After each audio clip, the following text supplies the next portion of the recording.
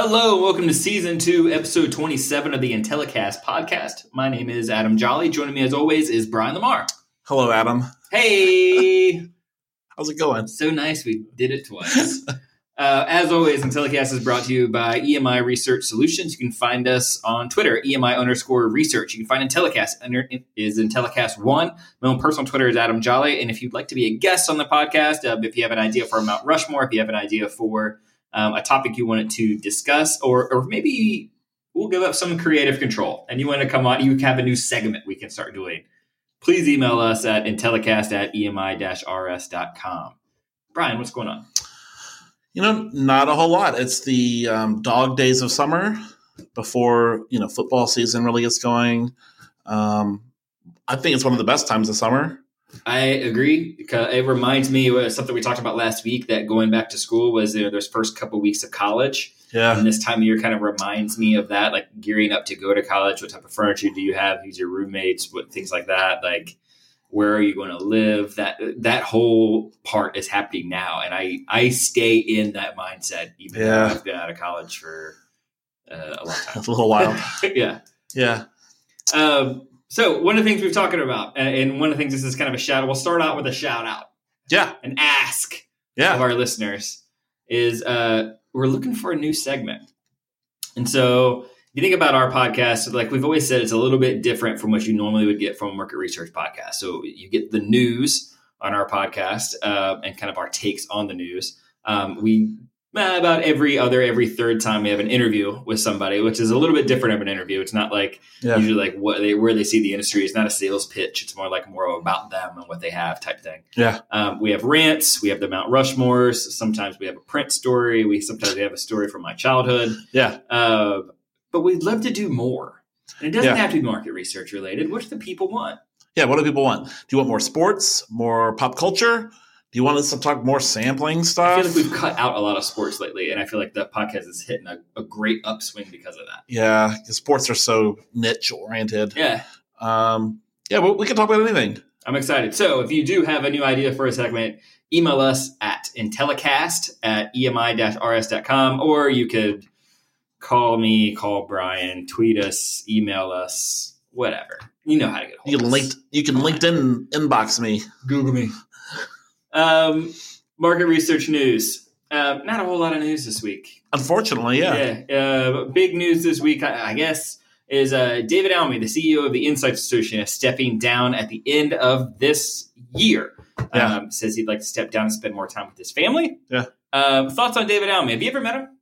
I haven't, and this kind of makes me sad because I think he did a lot for the Insights Association, which, when they kind of went through a little turmoil with the combination of CASR and MRA, and he really stepped up and he created, I was just reading about him, he created the Corporate Researchers Conference, for example, which is awesome, which is coming up soon.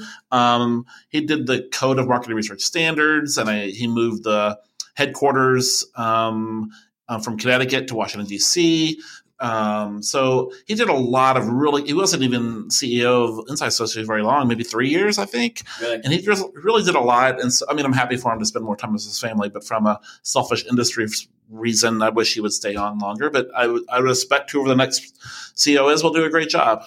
Yeah, I think there's been a big shift in the Insights Association since he came on.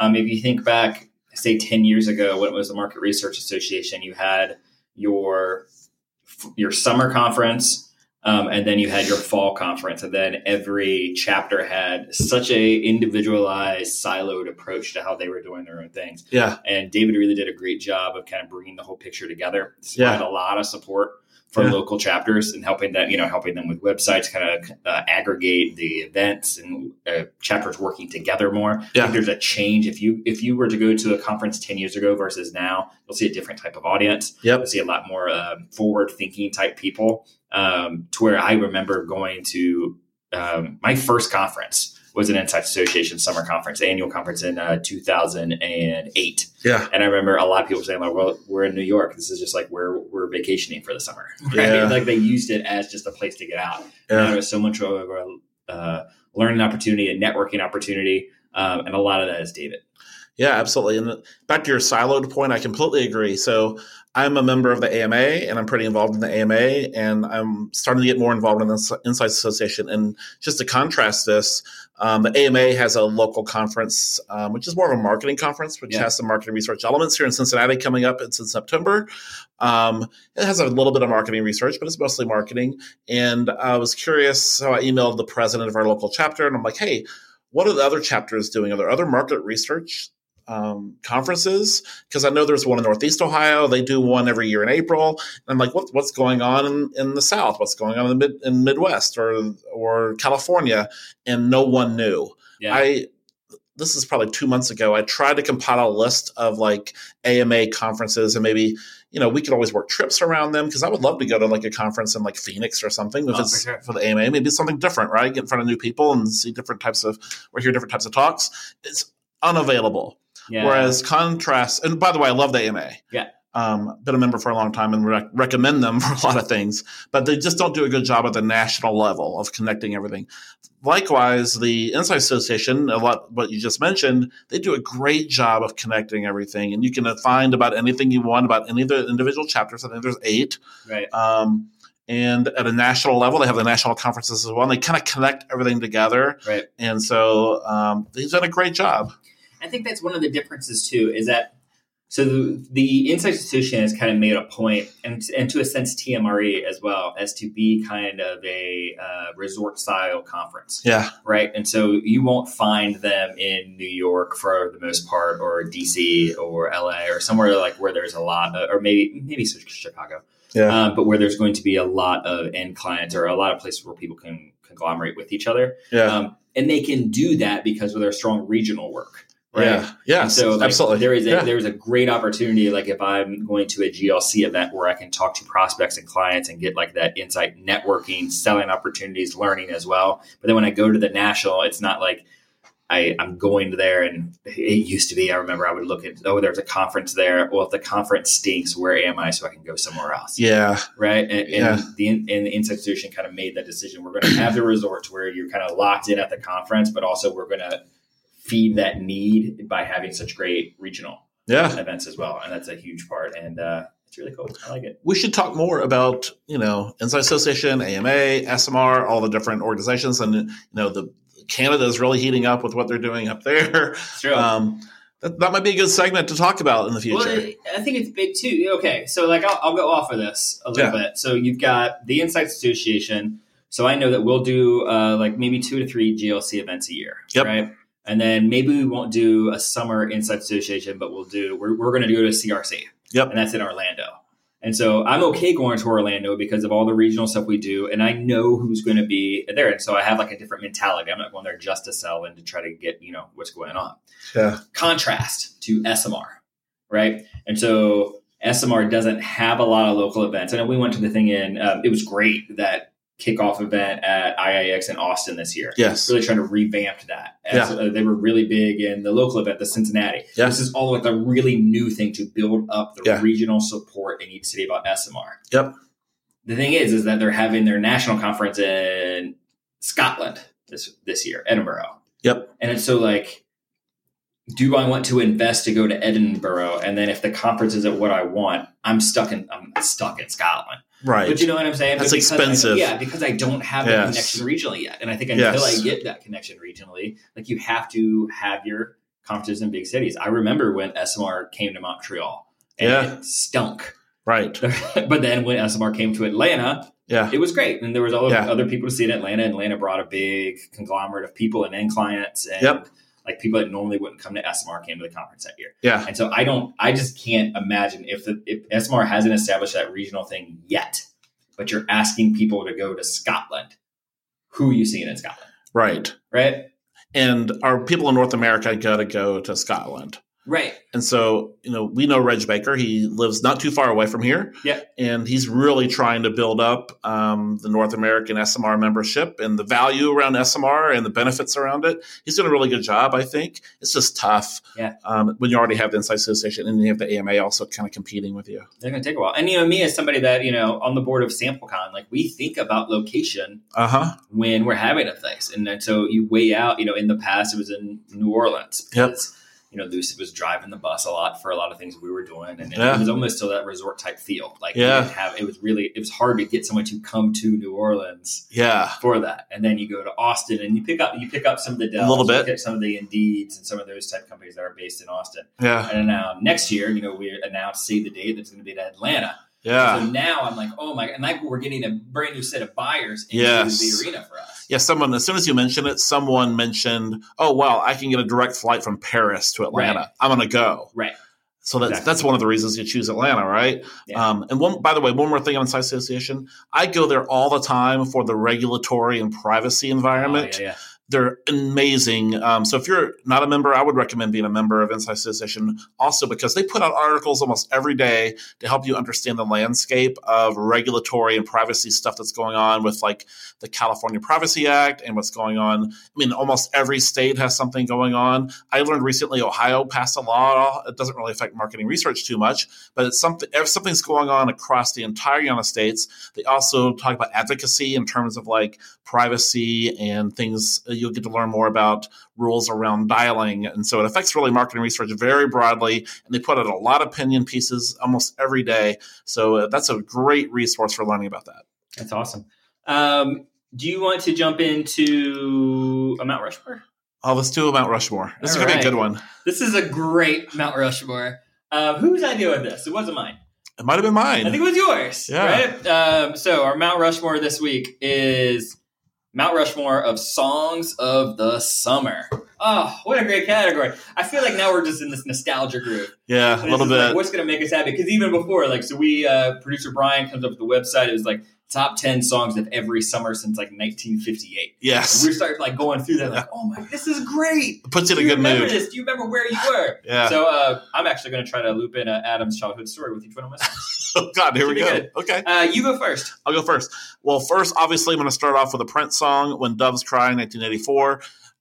This is not the last song from 1984 on my list. When Doves, was the greatest summer for music. And for me, I was 13 years old. And that's just the heyday of like your youth, I think. Yeah. It's the point where you're a little bit independent.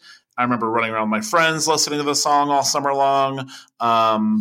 Curfew's a little bit later. You're not stressed out about school yet or girls yet. It's just, this is the best. I'm with you. I'll go 1986. Glory of Love by Peter Cetera. Oh, you took mine. That was really? Yeah, right here. Glory of Love. Glory of Love. And I put Glory of Love on there because it's from the Karate Kid soundtrack. Karate Kid 2. Karate Kid 2, right? I think everyone knows that. I was young, 4 at the time when this came out, but it was the first song I ever memorized. Yeah. When I was 4. That's my childhood story. I would ride around in my mom's Ford Taurus singing and harmonizing Peter Cetera for Glory of Love. And it was great. And I wanted to be Ralph Macchio. And I would always take shirts and towels and tie them around my head like headbands and stuff and just randomly chop stuff.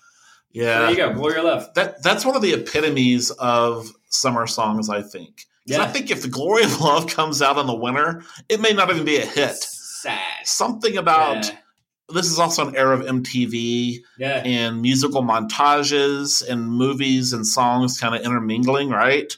That was a much bigger thing, I think, in the 80s. You know what? So I was going to go twofold with Glory of Love. One, soundtracks. Yeah. Soundtracks are done. Yeah. Like, there's no soundtracks anymore. Yeah. Like, I can remember as late as like in early 2000s when soundtracks come out and you're like, I've got to buy that. It had like 4 or 5 hit songs on it. Yes. And so to have that coming off the Karate Kid 2 soundtrack was huge. Yes. But then also, like, I will challenge you. Like, I believe if this song comes out in the winter, it has a much bigger shelf life. Yeah. Because then it is every homecoming and prom dance song.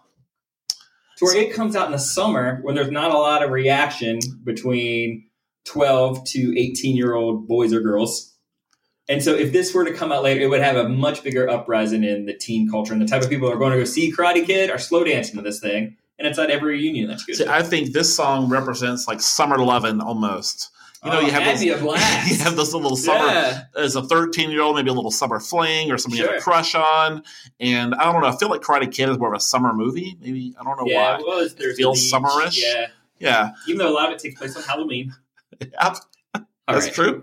I'm off the rails. All right, my next song. Magic by the Cars, 1984. Oh. Okay. Yeah. the summer of 1984 had like just a bunch of great summer songs. It says, "You can have magic." Bing. That song? No, it's a different song. Yeah. All right. It's when Rick Ocasek is dancing in the pool, and it was like magic that he was walking in the pool singing the song. Oh yeah, okay. Now I'm in. Amazing song. What year? 1984. Man, best year.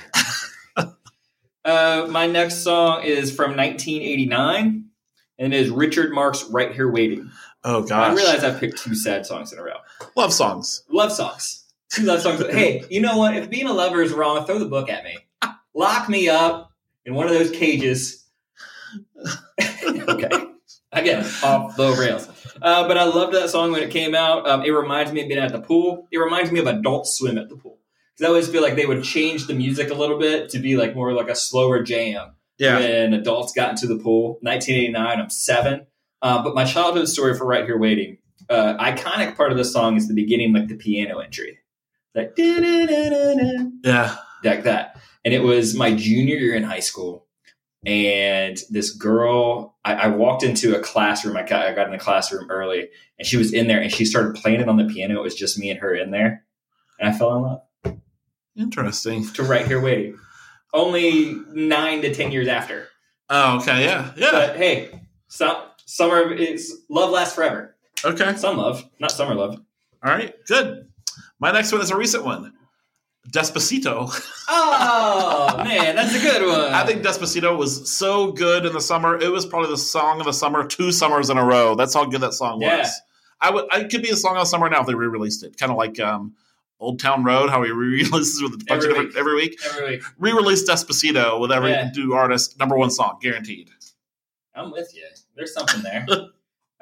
For me, I will go 1991 Summertime. DJ Jazzy Jeff and the Fresh Prince. Yes. I was 1991 so into Will Smith and the Fresh Prince. I wore high top Nike Force basketball shoes or Jordans. I always had like some kind of neon clothing on. Yeah. Very much stuck out in 1991 in the middle of Kentucky and listening to DJ Jazzy Jeff and the Fresh Prince Summertime. It was the best. I loved it.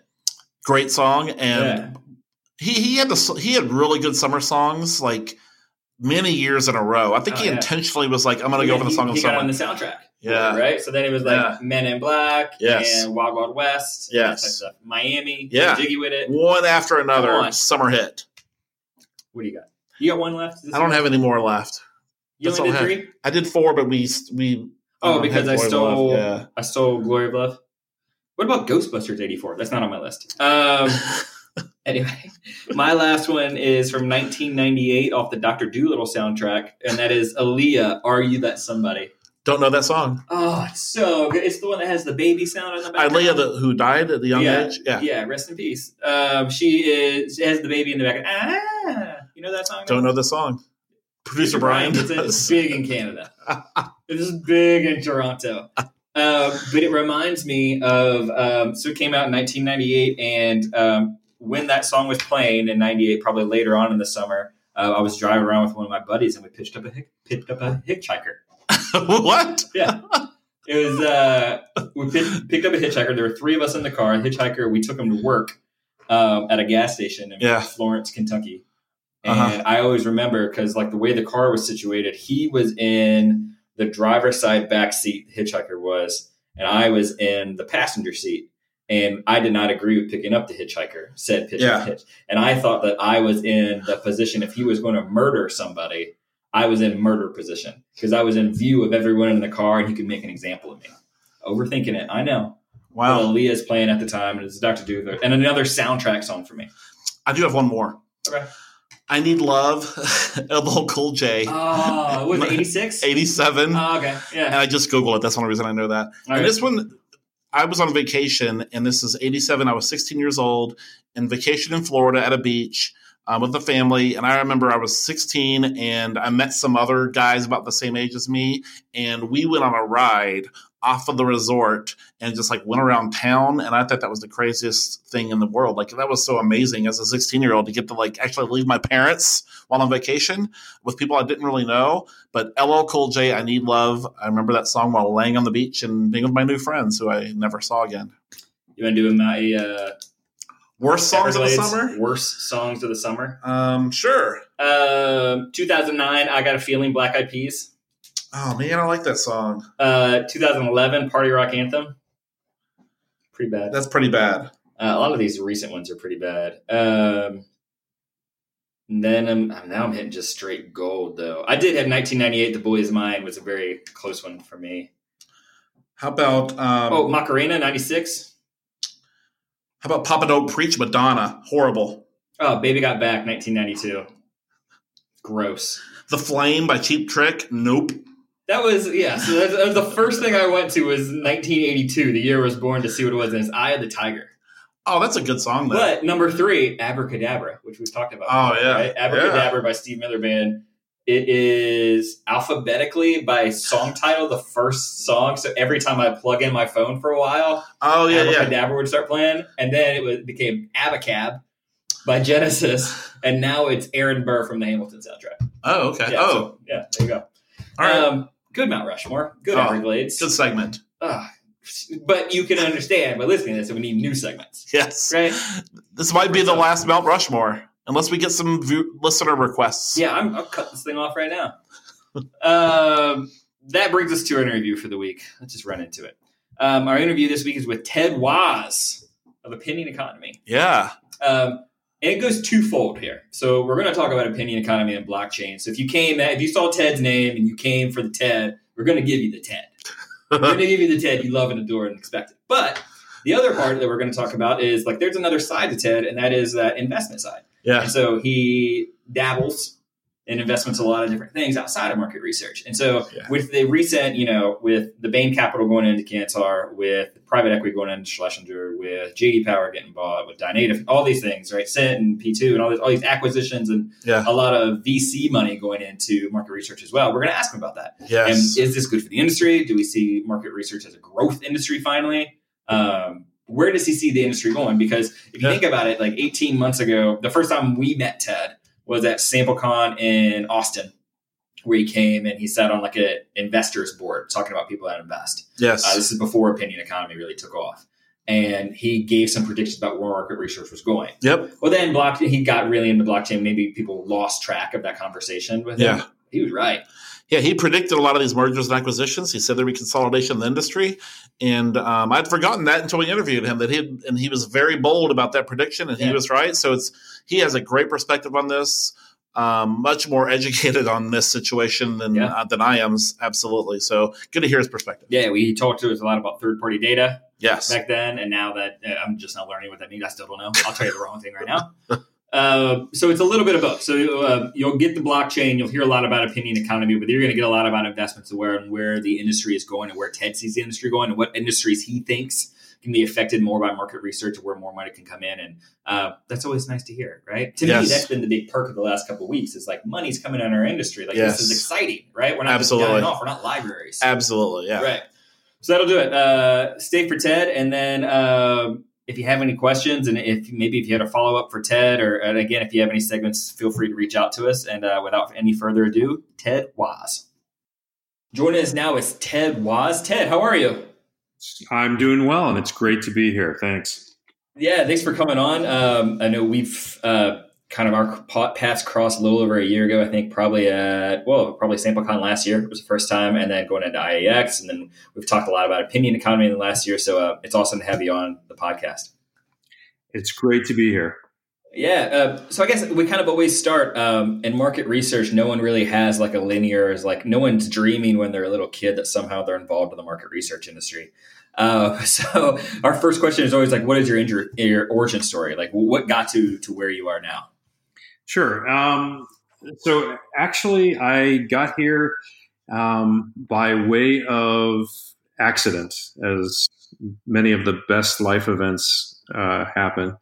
I met Isaac Rogers a little over, I guess it's 2 years ago now. Isaac Rogers is heads up 2020 market research in Nashville, Tennessee, and got me interested in the consumer data play for market research. And I had a long history of being involved in finance, technology, and operations, and data management. And so all of those things came together. And when I met Isaac and the passion that he and Jim and Catherine at 2020 Research had for market research, I said, there's a great opportunity here to bring together several types of technology, artificial and general intelligence, blockchain, distributed ledger, and security for identity management and for cybersecurity, and said, this would be great. Let's pull it all together. And we did. And that's how we launched the Opinion Economy and how I got involved. Wow, that's awesome. So it's been, I think the big bang in market research for blockchain was probably IIX last year. And since then, it's been a little bit over a year now. Where have you seen like the last year go in terms of not just with Opinion Economy, but blockchain in general? Like, what has the evolution been of it over the last year? Sure. So blockchain and crypto, and we need to be able to address both of those, both together and separately. So the advent of the technology was heralded in with Bitcoin and Ethereum and the crypto tokens. Lots of big play, big ramp, big press, big investment, big failures. And then it's been this up and down roller coaster ride on the token economic side of blockchain, not associated with market research. And then the blockchain and the distributed ledger slide, which is the more technical infrastructure sort of thing. There were about 8 companies that came out of the gate with white papers, and they did ICOs, and they raised about $200 million. And haven't really heard anything from them. They started doing some stuff, and then they sort of just blended into the background. Blockchain itself in market research, there's a steady climb. There are people who are very much interested in taking the key aspects of blockchain and distributed ledger, and then using that as an immutable record for market research to help prevent or circumvent fraud or misuse of data. Now, there have been a whole host of other activities during the course of the last 18 months, which have caused adoption to be slower than we would hope. Right. And that includes one of the predictions I made when I was at the first conference where I met you guys in February of 2018. And that was that there would be some significant consolidation in the market research industry by investors. And there would be a lot of consolidation. There would be a lot of attention on consumer data from the EU with the advent of GDPR. And the investment would take a more traditional route related to blockchain and distributed ledger. And all of those things have come true. Right. Wow. That's huge growth, I think, especially from where we started. And I agree with you. Like, a lot of things have come up that maybe halted it as much, but I don't think that the momentum is still moving forward, right? Yeah, absolutely. There is very definitely forward momentum. And when you look at just in the United States, the government agencies and municipalities, more than 80% of them report that they are engaged in some sort of blockchain and consumer data initiative. And most of them include some sort of market research, whether qualitative or quantitative. And then you go to the commercial side, and virtually all of the Fortune 500 companies, and certainly extending out to the Fortune 1000, are engaged in some identification of how blockchain and the use of consumer data and security will impact them. And one of the items that I've said repeatedly is that there are lots of people that ran out very quickly and said, "Oh, we're going to blockchain, give us money." And I said from the beginning that if you're going to blockchain or use distributed ledger in research for consumer data, then there are only 6 things that really you should be using it for. And that's requisition to reconciliation, identity management, inventory management, asset management, the order to cash cycle, and for security purposes. Right. And those 6 things form the hexagon of trust within market research for both qualitative and quantitative research. No, I agree. And I think do you think there's like a balance of those 6, or are there any that's more important to market research of that 6? Well, I think depending on who you're talking with, there's a different balance. I would argue that the protection of consumer data is probably one of the most important. And I'll go to the EU and the UK with their ICO. So you have the General Data Protection Regulation for the EU. That's 28 countries. And for now, UK is included. And then you have, in the UK, you have the ICO, which is their data compliance office. And those represent structures that place real fines and real potential damages for multinational corporations operating within the EU and operating within the United States, for which EU citizens are actively engaged. And we saw the very first GDPR fine come out against Google. It was a 50 million euro fine for misuse of data related to advertising. And that set the precedent for the other 27 EU countries to follow suit with a fine against Google. So that 50 million euro really represents 1.4 billion in fines. We saw also that the Marriott hotel system, British Airways, Facebook, Amazon, Netflix, there's a whole host of other companies that are now engaged in various lawsuits around consumer data that also is tied to, some of it is tied to research, that really impacts the bottom line of corporations. So folks are getting very focused on cybersecurity. They're getting very focused on how they validate the identity of consumers and for consumer research. And the impact on the market research industry and its adjacent industries, to include advertising and the large consumer data players like MFAN, Microsoft, Facebook, Amazon, Netflix, and Google. Right. There are big fines ranging from $1 billion to $23 billion that have come out in the news recently. Wow, geez. I want to kind of shift gears a little bit, because I know that we've talked about investments in the past, and you've invested in a lot of different areas, not just market research.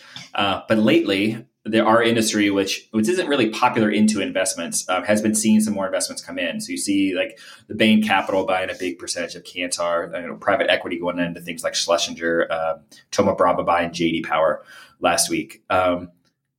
I don't know, maybe it's just new and it's just like the splash, but I wanted to get your perspective on this.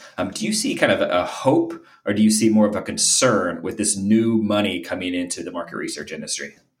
So I actually, a year and a half ago, I said that the market research industry, as it exists then, back in February of 2018, will not be the same industry 5 years later.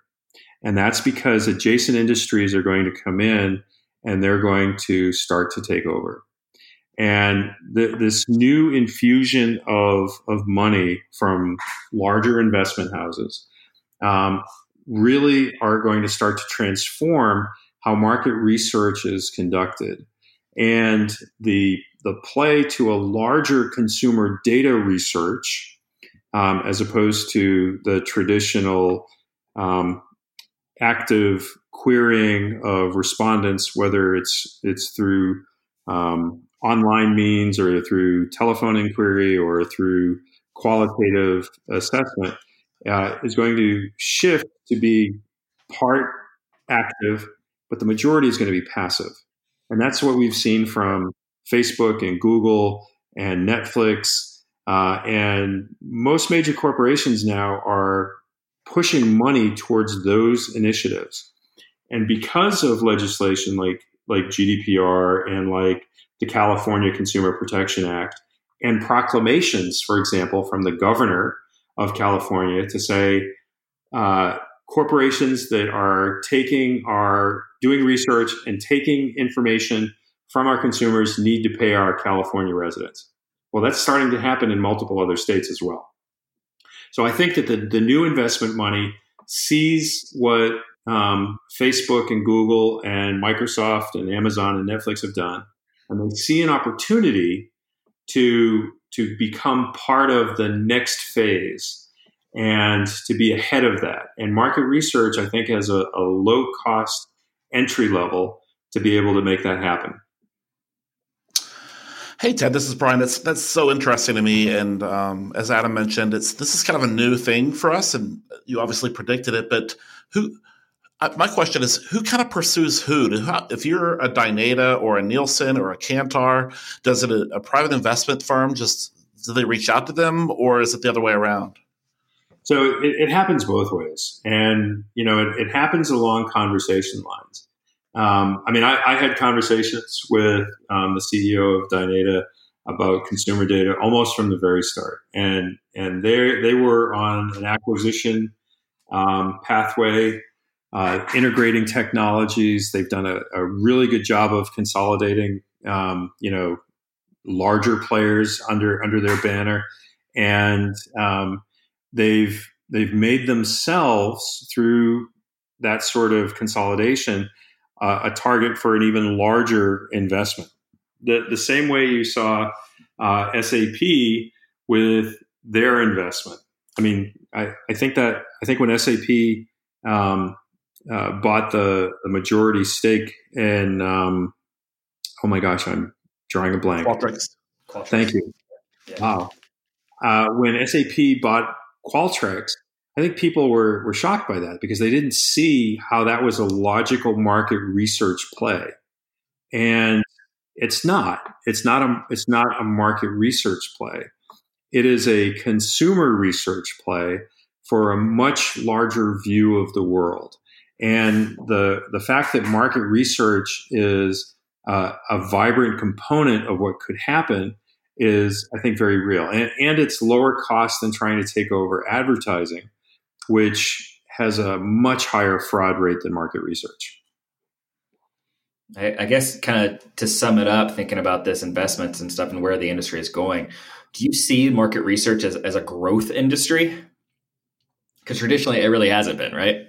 Yeah, I think right now, I think in the market research proper space, I think there's a lot of consolidation of swapping of revenue. So sample and panel companies, there's a lot of swapping taking place. In the big house market research companies, they're going to swallow up a lot of the mid-sized companies. And some of it will happen just because the mid-sized companies are not going to be able to afford the type of business insurance they're going to need over the next couple of years to deal with consumer data and cybersecurity breaches. And I think that's going to become more and more common, that mid-sized companies, smaller and mid-sized companies, are going to opt out of providing the services they do, and they'll try to consolidate amongst each other, or they'll be picked up by a larger player. But I think that in the end, the short term, I don't think there's a lot of growth. I think that market research consolidation is a long-term play that will ultimately lead to enhanced consumer growth. That's great. Well, thanks, Ted, for teaching us a little bit more about not just blockchain, but where the industry is. And I think that you have like a unique perspective in that you have kind of investments outside of the industry. And I don't know, it's like too close to the forest to see the trees, but a lot of times in our industry, I think we just see what's in front of us. And so it's been awesome to get that kind of perspective. I will share one last thought on that. We're going to see over the course of the next 3 years that the telephony, data, and retail are going to merge even more than they have already. Okay. Wow. Really? Yes.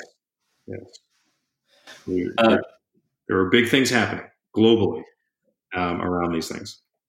That's awesome. Well, thank you so much, Ted, for joining us. And anything you want to plug? Where can we find you? Where can we read more? How can anybody get in touch with you? So we're still working the opinion economy, and right now my CTO and I are actively working to secure some investment for our next phase with our initiative. And we've been doing a lot of talking. I presented to the Pentagon and the Defense Information Security Agency. I just came back from Kuwait, where I was talking to a group of investors there, the UK. I'm speaking in Athens, Greece a little later this year, Hawaii. And these are all discussions around consumer data and blockchain and how the monetization of that benefits both companies and individuals. So ted.waz@opinionblockchain.com is a great way to reach me. It goes right to my phone, and I'm very responsive. I can attest to that. You are very responsive. Thank you so much, Ted. I appreciate it. All right. Hey, thanks very much, guys. Really appreciate your time and love your show. Oh, thanks. All right. Good interview. Yeah, he's such an interesting Fascinating dude. Kind of a disruptor in the industry. He wouldn't say he's a disruptor. I feel like he's a disruptor in a good way. Yeah. I feel like we need a little shakeup every once in a while, and that might be the moment the industry started getting a little shaken up, right? Yeah, I think we think of like disruptor as being such a negative thing all the time. Oh, it's positive. But it has to be a positive because like there were years where there wasn't think about it, we were talking about Insights Association earlier, right? And there was no disruptor, and it was just same old, and it plateaued, and we were going the way of the typewriter for a lot of things. Yeah. Somebody comes in, shakes it up. You think about what he's done, think of what, Comer has done, people like that, and how they've kind of shaken up the industry, and now things are better because of it. And I do love his perspective and I get into this trap of thinking only about marketing research, but it really gets into like consumerism and way beyond marketing research. So businesses are making decisions not just on the survey that we provided them, but it's all kinds of other factors. So connecting all these data points it's a natural evolution. So it's interesting to me. That's great. That'll do it for Season 2, Episode 27 of the Intellicast podcast. As always, you can email us at intellicast@emi-rs.com. You find us on Twitter, EMI_research, Intellicast1. My own personal Twitter is Adam Jolly. Brian, anything going on? You're going to a conference, the GLC, right? For the GLC. It's in Detroit, September 11th through September 13th. I'm pretty excited about it. That's going to be huge. And then you can catch me and Tony Brown at the Insights Association CRC in October 22nd through 24th in Orlando, Florida. That'll do it for this episode. Anything going on? Nope. Awesome. Thanks so much. We'll see you guys next week. This podcast is a part of the C-Suite Radio Network. For more top business podcasts, visit c-suiteradio.com.